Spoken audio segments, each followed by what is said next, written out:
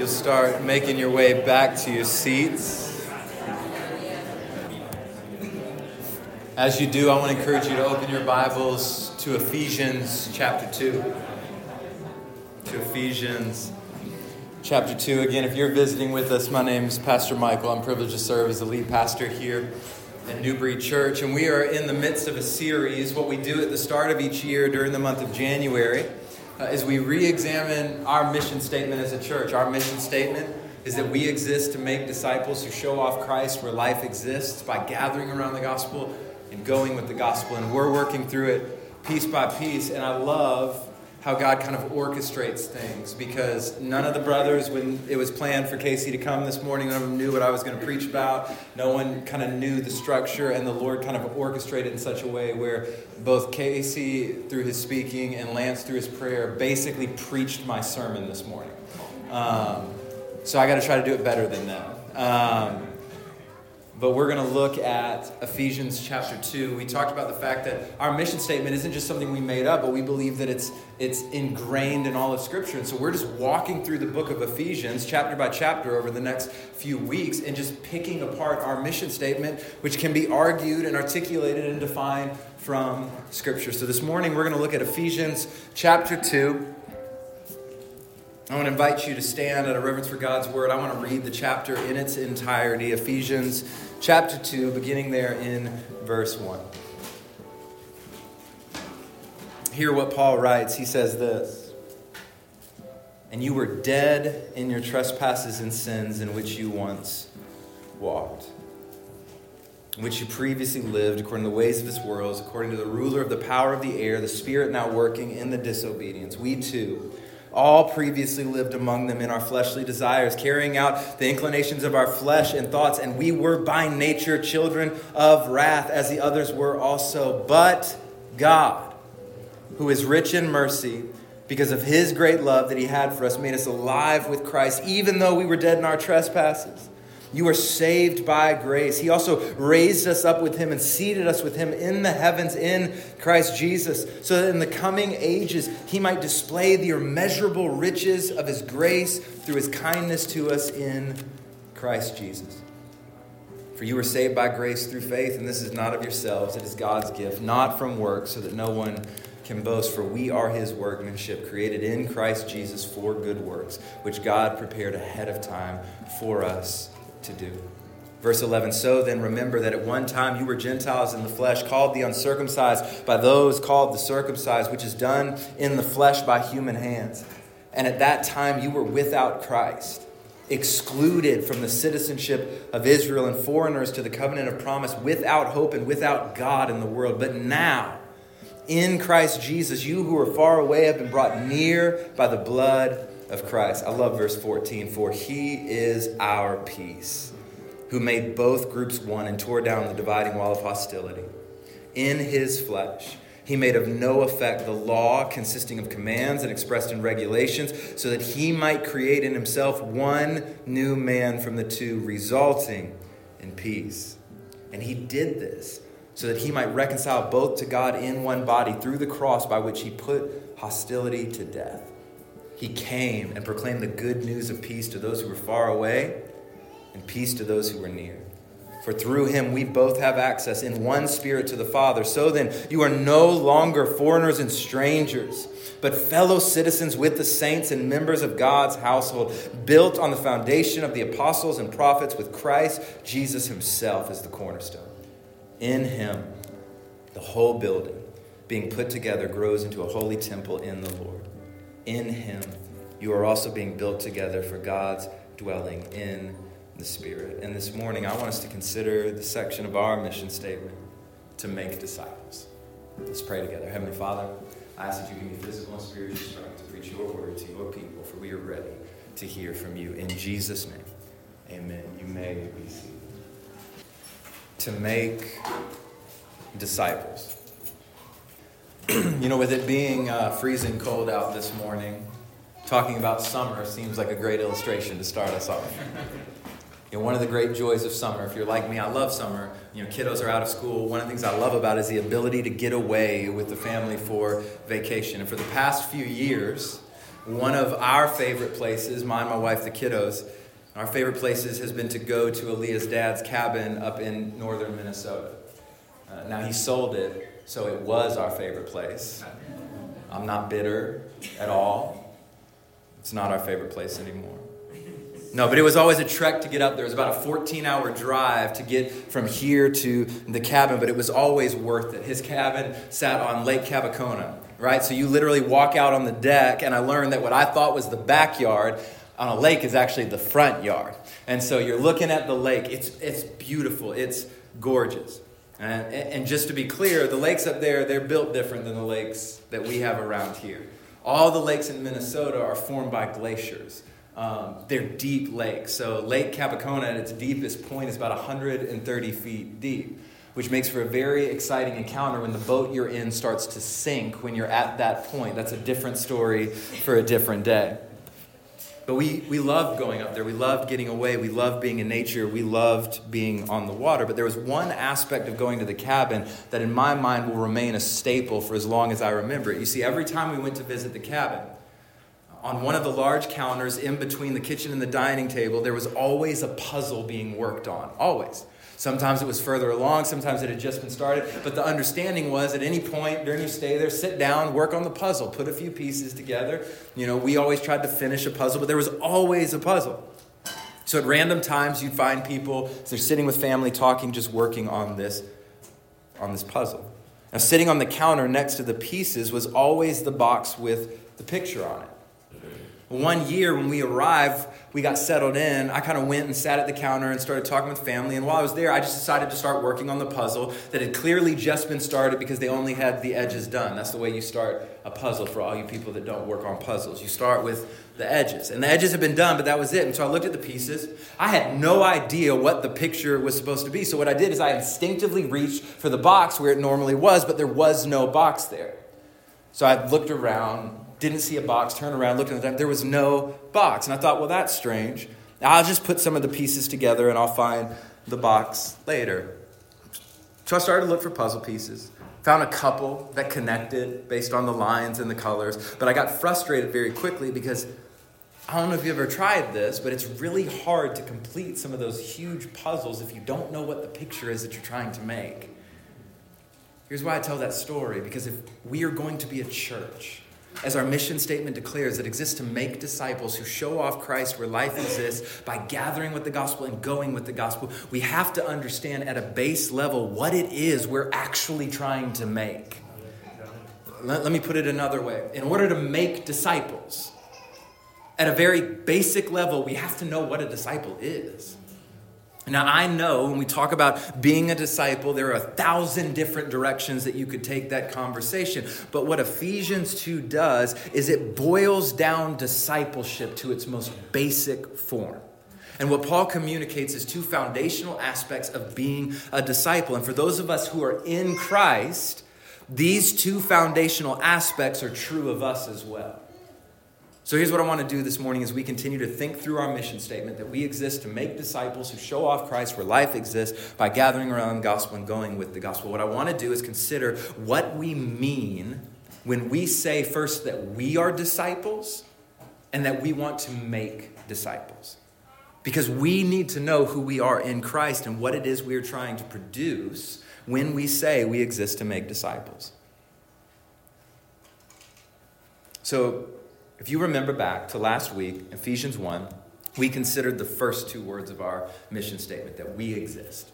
We talked about how our individual and corporate identity is rooted in our union with Christ, the fact that we are in Christ and that Christ is in us. We talked about how our very existence and our purpose, it's not merely described by Jesus, it's defined by Jesus. And as Christians, we define our existence by Jesus.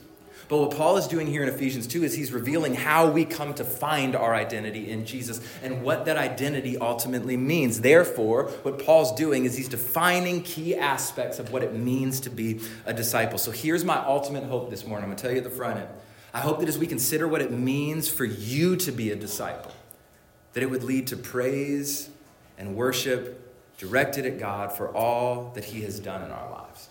But second, I hope that it will provide clarity and motivation on what it means for us to actually make disciples. Are you with me? All right, so here's the first foundational aspect of being a disciple that Paul mentions in Ephesians chapter 2. First, a disciple is an individual who is reconciled to God. A disciple, at its core, at its basic level, is an individual who is reconciled to God. We see it there in verses 1 through 10. So I'm going to read it again. He says, "And you were dead in your trespasses and sins, in which you previously walked according to the ways of this world, according to the ruler of the power of the air, the spirit now working in the disobedience. We too all previously lived among them in our fleshly desires, carrying out the inclinations of our flesh and thoughts, and we were by nature children under wrath, as the others were also. But God, who is rich in mercy because of his great love that he had for us, he made us alive with Christ, even though we were dead in trespasses. You are saved by grace. He also raised us up with him and seated us with him in the heavens in Christ Jesus, so that in the coming ages he might display the immeasurable riches of his grace through his kindness to us in Christ Jesus. For you are saved by grace through faith.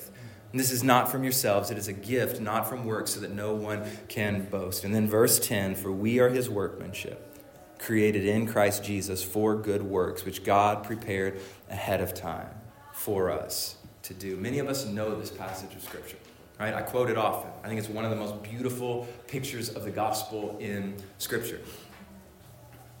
It explains what Christ has done for us, but Paul is doing more than simply showing us what Christ has done. He's defining who we are as disciples in light of Christ's redemptive work. So let me show you. Paul begins in those first 3 verses by explaining who we were before we were saved by Jesus. All right? And so in this, you'll notice that Paul doesn't hold any punches, right? Even in the first 4 words, "and you were dead." It's a great start. "And you were dead in your trespasses and sins in which you previously walked according to the ways of this world, according to the ruler of the power of the air, the spirit that is now working in the disobedience." So what Paul is communicating right off the jump is that apart from Christ, it wasn't just that we needed a little help. It wasn't that we were doing all right, we just needed a little bit more morality. It wasn't that we were struggling a bit, but overall we were good people. Paul is saying that apart from Jesus, there is no spiritual life in you. You were dead. He re-emphasizes this in chapter 4 when speaking of the Gentiles prior to coming to Christ. And he says in Ephesians 4 verse 18, they are darkened in their understanding. Here it is, excluded from the life of God. The reason Paul says that they were dead apart from Christ is because they were slaves to sin, slaves to the world, and slaves to Satan. That's not a really pretty picture, but it's honest. That we are dead in our trespasses and sin. And we are dead because we are a slave to our sin, we are a slave to this world, and we are a slave to Satan. And so in reality, it really kind of does stand in stark contrast to the sentiment that so many want to offer that I'm a pretty good person. Paul's saying we're not. But Paul isn't trying to single any one person out here. He says in verse 3 that we too all previously lived among them in our fleshly desires. So all of us were like this at one point. I don't know if you know this, but nobody comes out a Christian. No one has been a Christian their whole life. I kind of chuckle on people's testimonies, so I usually know what they mean when they're like, I've been a Christian my whole life. You haven't been a Christian your whole life. At some point, you were dead in your trespasses and sins in which you once walked. But here's why this is such an important thing for us to remember. Because if we are honest, you and I are tempted to judge a person's ability to become a disciple of Jesus based on how bad we perceive their sin to be. Let me say that again. We are tempted to judge a person's ability to become a disciple of Jesus based on how bad we perceive their sin to be. And you don't have to say amen because I know I'm right. We are tempted to think that somebody's sin is so bad that it's impossible for them to be a disciple. But church, can I just tell you that at some point or another, somebody probably looked at you and was tempted to think that there's no way this person can become a disciple of Jesus. But can we just praise God for a minute that God's ability to save has never depended on people's perception? Because the miracle of salvation, church, is not that God can save a person caught in this sin or that God can save a person caught in that sin. The miracle of salvation, right? That's all light work. The miracle of salvation is that God can take dead bones and breathe life into them. The miracle of salvation is that God can take a heart of stone and replace it with a heart of flesh. And what this text is positioned to teach us is that no one is worse off than anyone else, because if you're dead, you're dead. But Paul wants to be clear about something else as well. Our slavery to sin, to this world, and to Satan, it wasn't forced on us. Nobody was forced to sin. We wanted it.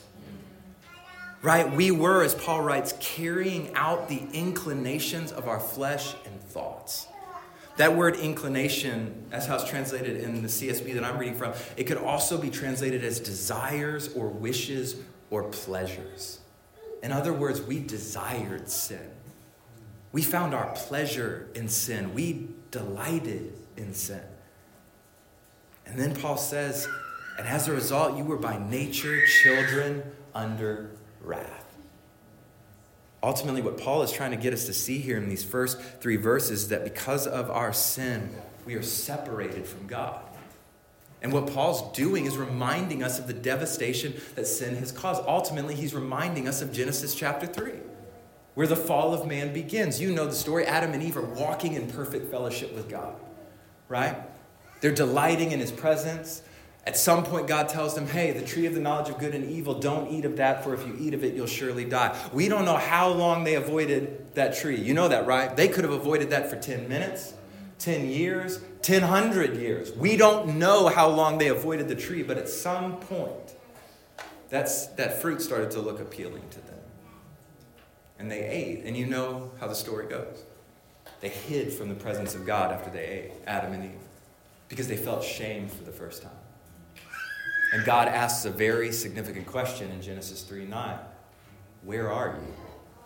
That's not a question where God's trying to figure out that location. He knows exactly where. It's an ethical question. Because God is highlighting the fact that there is now separation between us. And then God makes that even more known when he removes Adam and Eve from the garden. What sin causes is separation. So again, Paul is highlighting the separation that exists between us and God apart from Christ. He is reminding us that we were not always disciples, but praise God, the chapter does not end there. Because then at the beginning of verse 4 come, in my opinion, 2 of the sweetest words in all of Scripture, but God. You do know we have a but God faith, right? Right? Like I almost fell, but God. I didn't know how I was going to make it through, but God. The doctor said there was nothing more they could do, but God. I thought my life was meaningless, but God. I thought I had no purpose, but God. I didn't think I would ever have joy, but God. I didn't think I'd ever have hope, but God. I was dead in my trespasses and sins, but God. But God, who is rich in mercy, because of the great love that he had for us, made us alive with Christ, even though we were dead in sin. You are saved by grace. And church, if I'm honest, I'm convinced the reason that doesn't cause so many of us to shout with joy is because we've forgotten from where God has saved us from. I remember who I was before I met Jesus. I remember the depth of my sin, my desire for it, and how much control it had over me. And I remember the moment that Jesus looked beautiful to me. But God. But notice this. In salvation, God has not only saved us from wrath, but he has reconciled us back to him through Christ. I mean, look at verses 6-9. He says, he also raised us up with him. So God raised us up with Jesus and seated us with Jesus in the heavens, in Christ Jesus, so that in the coming ages he might display the immeasurable riches of his grace through his kindness to us in Christ Jesus. Again, you are saved by grace through faith. This is not of yourselves. It's a gift, not from works, so that no one can boast. We are, church, right now, seated with Jesus. It's a mystery to me, but that's what Paul is telling us. And I don't know if you remember where Jesus is seated. So let me remind you with what the author of Hebrews tells us. But this man, Jesus, after offering one sacrifice for sins forever, sat down at the right hand of God the Father. And what Paul is saying is that where Jesus is, that's where we are right now, in the presence of God. And in this, Paul is declaring the beautiful truth that the relationship that was broken in Genesis 3 is restored in Jesus. And so being a disciple of Jesus means that we are reconciled to God. But I have to make sure that you get this. Well, that is, again, a foundational aspect of being a disciple. Discipleship doesn't stop there, because look at verse 10. For we are his workmanship, created in Christ Jesus for good works, which God prepared ahead of time for us to do. Paul throws this in out of necessity, because he wants to make sure that we get that while the focus is on our standing with God, that's not all that being a disciple is about. So let me say it like this. Reconciliation is not only focused on your standing with God, it's also focused on your walking in this world. That's why when Jesus says in the Great Commission, go therefore and make disciples, baptizing them in the name of the Father, the Son, and the Holy Spirit, and teaching them to observe everything I have commanded you, he expects that his disciples, as they make disciples, will walk with disciples to teach them everything that he has commanded so that they could live in this reconciled relationship with God. The foundation of our discipleship is reconciliation with God, but that reconciliation demands something of us. That we actually live as if we are reconciled to God. That we agree with God. That what he says is right and what he calls us to do, we should do. And as I always say, so many of you have heard it so many times, the gospel of Jesus Christ does not just save us from something. It saves us for something. And what it saves us for is walking in fellowship with God by being obedient to all of his good commands. And not just the ones that fit neatly into the life you already want to live. Yeah. But that we would submit to all that God has called us to, believing that what he has called us to is best. So we see in verses 1 through 10 that a foundational aspect of being a disciple is that a disciple is an individual who is reconciled to God. But Paul wants us to see more. So the second foundational aspect of being a disciple is that a disciple is an individual who is reconciled to others.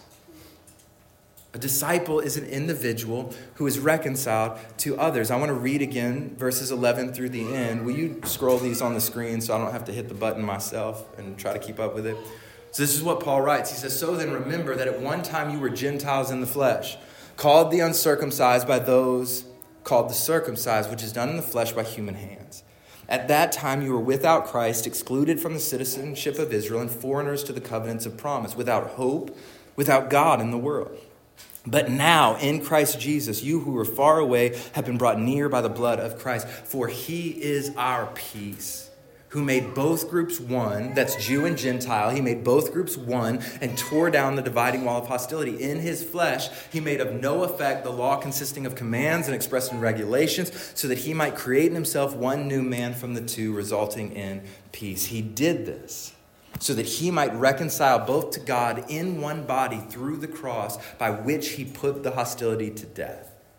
He came and proclaimed the good news of peace to you who were far away, and peace to those who were near. For through him we have access to one Spirit. We have access in one Spirit to the Father. So then you are no longer foreigners and strangers, but fellow citizens with saints and members of God's household, built on the foundation of the apostles, the prophets, with Christ himself as the cornerstone. In him, the whole building being put together grows into a holy temple. So here in these verses, Paul addresses the truth that being reconciled to God must lead to being reconciled to others.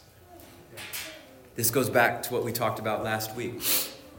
The Bible knows nothing about being in right relationship with God while ignoring God's people. I mean, we see the very truth we talked about last week in verse 16, where God is reconciling one body to himself. The church, his bride. And being reconciled with God provides and anticipates reconciliation with one another. So what Paul does in these verses is he follows the pattern that he set in the previous 10 verses. First, he addresses the state we were in prior to being a disciple. That's verses 11 and 12. So then remember that at one time you were Gentiles in the flesh, called the uncircumcised by those called the circumcised, which is done in the flesh by human hands. At that time you were without Christ, excluded from the citizenship of Israel and foreigners to the covenants of promise, without hope and without God in the world. So what Paul is arguing is that apart from Christ, no one is a part of the people of God. Right? That's verse 12, that at that time you were without Christ and excluded from the citizenship of Israel. And what Paul is doing here, similar to what he did in the previous verses, is continuing to highlight the fall of man. Now, many of you have heard me say this before. Again, this is a little bit of review for some of you, but we got visitors, so it's new. But I believe that the fall of man is recorded in Genesis 3 and 4. Right? We added the headings. We called it the fall of man. But I think God is telling us the fall of man in Genesis 3 and 4. Genesis 3 highlights man's separation with God, but Genesis 4 highlights our separation with one another. That's the story of Cain and Abel, where Cain kills his brother Abel. And the reason I think that they're both telling the fall is because there's a literary link between the two chapters. In Genesis 3:9, God asked the ethical question, "Where are you?" to Adam and Eve. And then in Genesis 4:9, God asked the ethical question of where is your brother to Cain after he murdered him. And so what we see is a connection between Genesis 2 and 3. God is telling one story. And what he wants us to see is that sin did not just destroy our relationship with God. Sin also destroyed our relationship with one another. So the fall of man creates hostility, again, not just between us and God, but also between one another. But here's the beauty and the breadth of Jesus' redemptive work. Not only was Christ's death and resurrection sufficient to reconcile us back to God, it's sufficient to reconcile us to one another. I mean, that's what Paul argues. Look with me again at verse 13. But now in Christ Jesus, you who were far away have been brought near by the blood of Christ. For he is our peace, who made both groups one and tore down the dividing wall of hostility. So he's taking Jew and Gentile, the greatest ethnic divide at the time, and he's saying that you who were so distinct and separate, where there was hostility, Christ has made you one. He is our peace. And then he says, in his flesh, he made of no effect the law consisting of commands and expressed in regulations, so that he might create in himself one new man from the two, resulting in peace. And he did this so that he might reconcile both to God in one body through the cross, by which he put the hostility to death. You see, that's the beauty of the gospel. God is not only concerned about how we live in relationship with him. He is also concerned about how we live in relationship with one another. Because please hear me, Jesus' death and resurrection not only reconciled you to God, but it has also reconciled you to one another. In other words, the earthly things that once divided us no longer divide us. Where there was once hostility, Christ has provided peace and unity. And I want you to hear me. I chose my words very carefully. Christ has already reconciled your relationship with one another.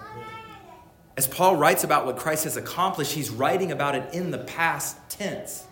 In Christ, you are already reconciled to God. And in Christ, you are already reconciled to one another. Meaning you have that reconciliation now. So if you are not living in reconciled relationships where there was once hostility, we are not living as disciples because we already have reconciliation. We're choosing not to walk it out. You know, great example of this. This is Martin Luther King Jr. Well, I guess it's not the whole weekend. Tomorrow's Martin Luther King Jr. Day, where we reflect on the life and legacy of this man. And one of his most famous quotes that so many of us know is, I think it's one of the great tragedies of our nations. He said this in 1960 when he was being interviewed on Meet the Press. He said, I think it is one of the greatest tragedies of our nation, one of the shameful tragedies, that 11 o'clock on Sunday morning is one of the most segregated hours, if not the most segregated hours in Christian America. And we stopped there, but that's actually not the best part of the quote. The best part of the quote is what he says afterwards, where he argues that we vacate the testimony and the evidence of Jesus when we refuse to live reconciled lives. That's a great quote, but the second half's better. that the expectation for those of us who are in Christ is that we would live reconciled lives. Just to be clear, this is one of the reasons at Newbury Church why we value diversity, and we're not afraid of that. And I want you to hear me. It's not because it was trendy for a season. Listen, recently, Pastor Jamal, who's the lead pastor at Sojourn, he joined me to have a discussion with a group of college students about cultivating multi-ethnic community. And as we're talking, he said one thing that was so true and it was so good. So like any pastor, I'm going to steal it from him and act like it's mine. But he said this, that by and large, the church in America has moved on from this conversation about cultivating a diverse church. And it's true.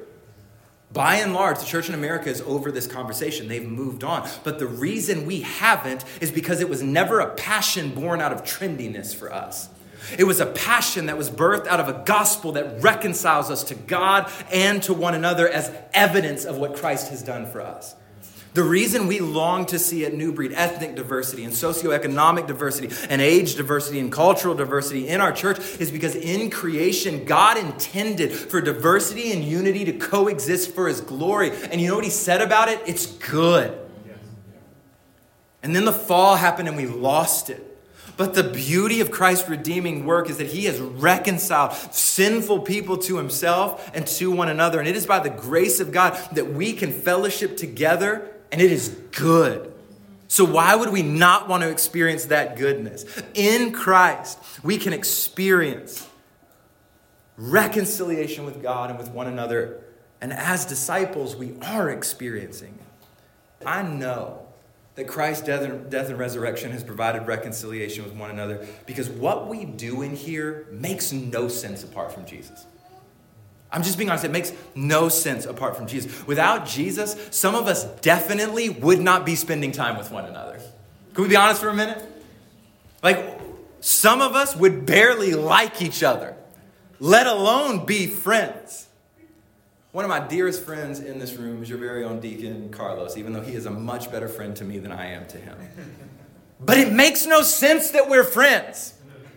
Like, we come from different cultural backgrounds. We had different childhoods. We like different things. There is no reason our families should be sharing meals together, sharing family moments with one another. There is no reason they should have asked my wife and I to be the godparents of their children, but God. And I am a more Christ-like person because of it. Church, hear me. Christ has already provided you reconciliation with him and with one another. And a disciple of Jesus will live in the reconciliation that Christ has provided. It's not trendy for us. It's gospel. But I don't want you to miss this. Believing that a disciple is an individual who is reconciled to others, just like being an individual, a disciple is an individual who is reconciled to God, demands something of you. Being reconciled to one another demands something of you as well. Because look at what Paul writes there beginning in verse 17. He came and proclaimed the good news of peace to you. So that is Jesus. He came and proclaimed the good news of peace to you who were far away and peace to those who were near. For through him we both have access in one spirit to the Father. So then you are no longer foreigners and strangers, but fellow citizens with the saints and members of God's house. Built on the foundation of the apostles and the prophets with Christ Jesus himself as the cornerstone. In him, the whole building being put together grows into a holy temple in the Lord. In him, you are also being built together for God's dwelling in the Spirit. I want you to pay close attention to verse 17. Speaking of Christ, Paul says, he came and proclaimed the good news of peace to you who were far away and to you who were near. I want you to see the beauty of this because Jesus was so confident in the reconciliation that he would provide. He proclaimed the good news. He proclaimed the gospel to people who were far and to people who were near. He preached to people who shared his ethnic background and those who didn't. He preached to the rich and he preached to the poor. He preached to the healthy. He preached to the sick. He preached to the tax collector. He preached to the Sadducees. He preached to the ones the world hated and he preached to the ones the world loved. Because Jesus knew the reconciling power of the gospel, he pursued diverse disciples. And if Jesus is our example, it means that we too must preach the gospel to people who are rich and preach the gospel to people who are poor. We preach the gospel to people who are healthy and to people who are sick. We preach the gospel to the sinner and the ones who are trying to act like saints. We proclaim to the ones the world hates and the ones the world loves. Please hear me. A person does not have to think like you, talk like you, look like you, vote like you, have the same bank account as you to be a potential disciple of Jesus Christ. The only requirement is that they have breath in their lungs.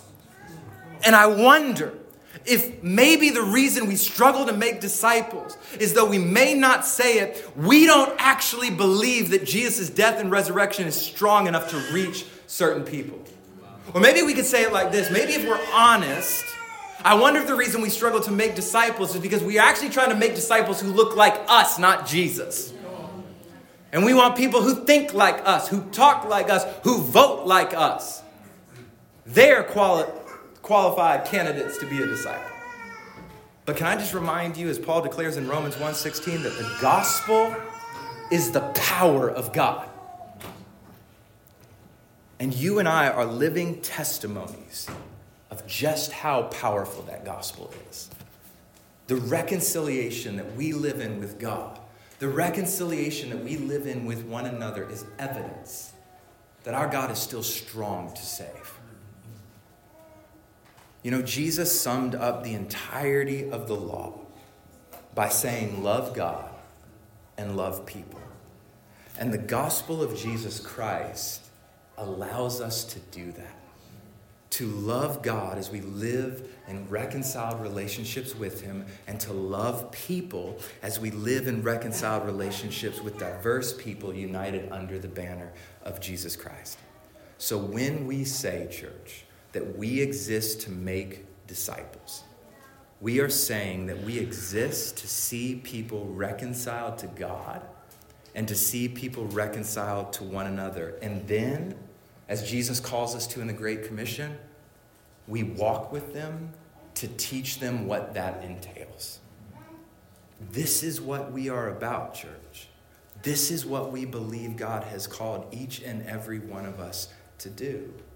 And so by God's grace, my prayer is that we would be found faithful as we exist to make disciples. Let's pray. Heavenly Father, God, I thank you. I thank you that when we were dead in our trespasses and sins, when we were slaves to sin, this world, Satan, when we were by nature children of wrath, you loved us so much that you stepped in. But God, I pray that we would just marvel at our salvation. That we would be reminded from where it is that you have saved us, that we would be reminded what it is you have called us to, and as we celebrate the reconciliation we have with you and with one another, it would motivate us to faithfully pursue you, our God, who has been so faithful to us. God, I've been praying it repeatedly throughout my study for this series and as we continue to move forward, but I pray that the words of our mission, that we exist to make disciples who show off Christ where life exists by gathering around the gospel and going with the gospel, wouldn't just be words that make our website look pretty and fit nice on the back of t-shirts, but that they would be the words that define who we are and what we believe you have called us to do, all for your fame and for your glory. And it's in Jesus' name we pray. Amen.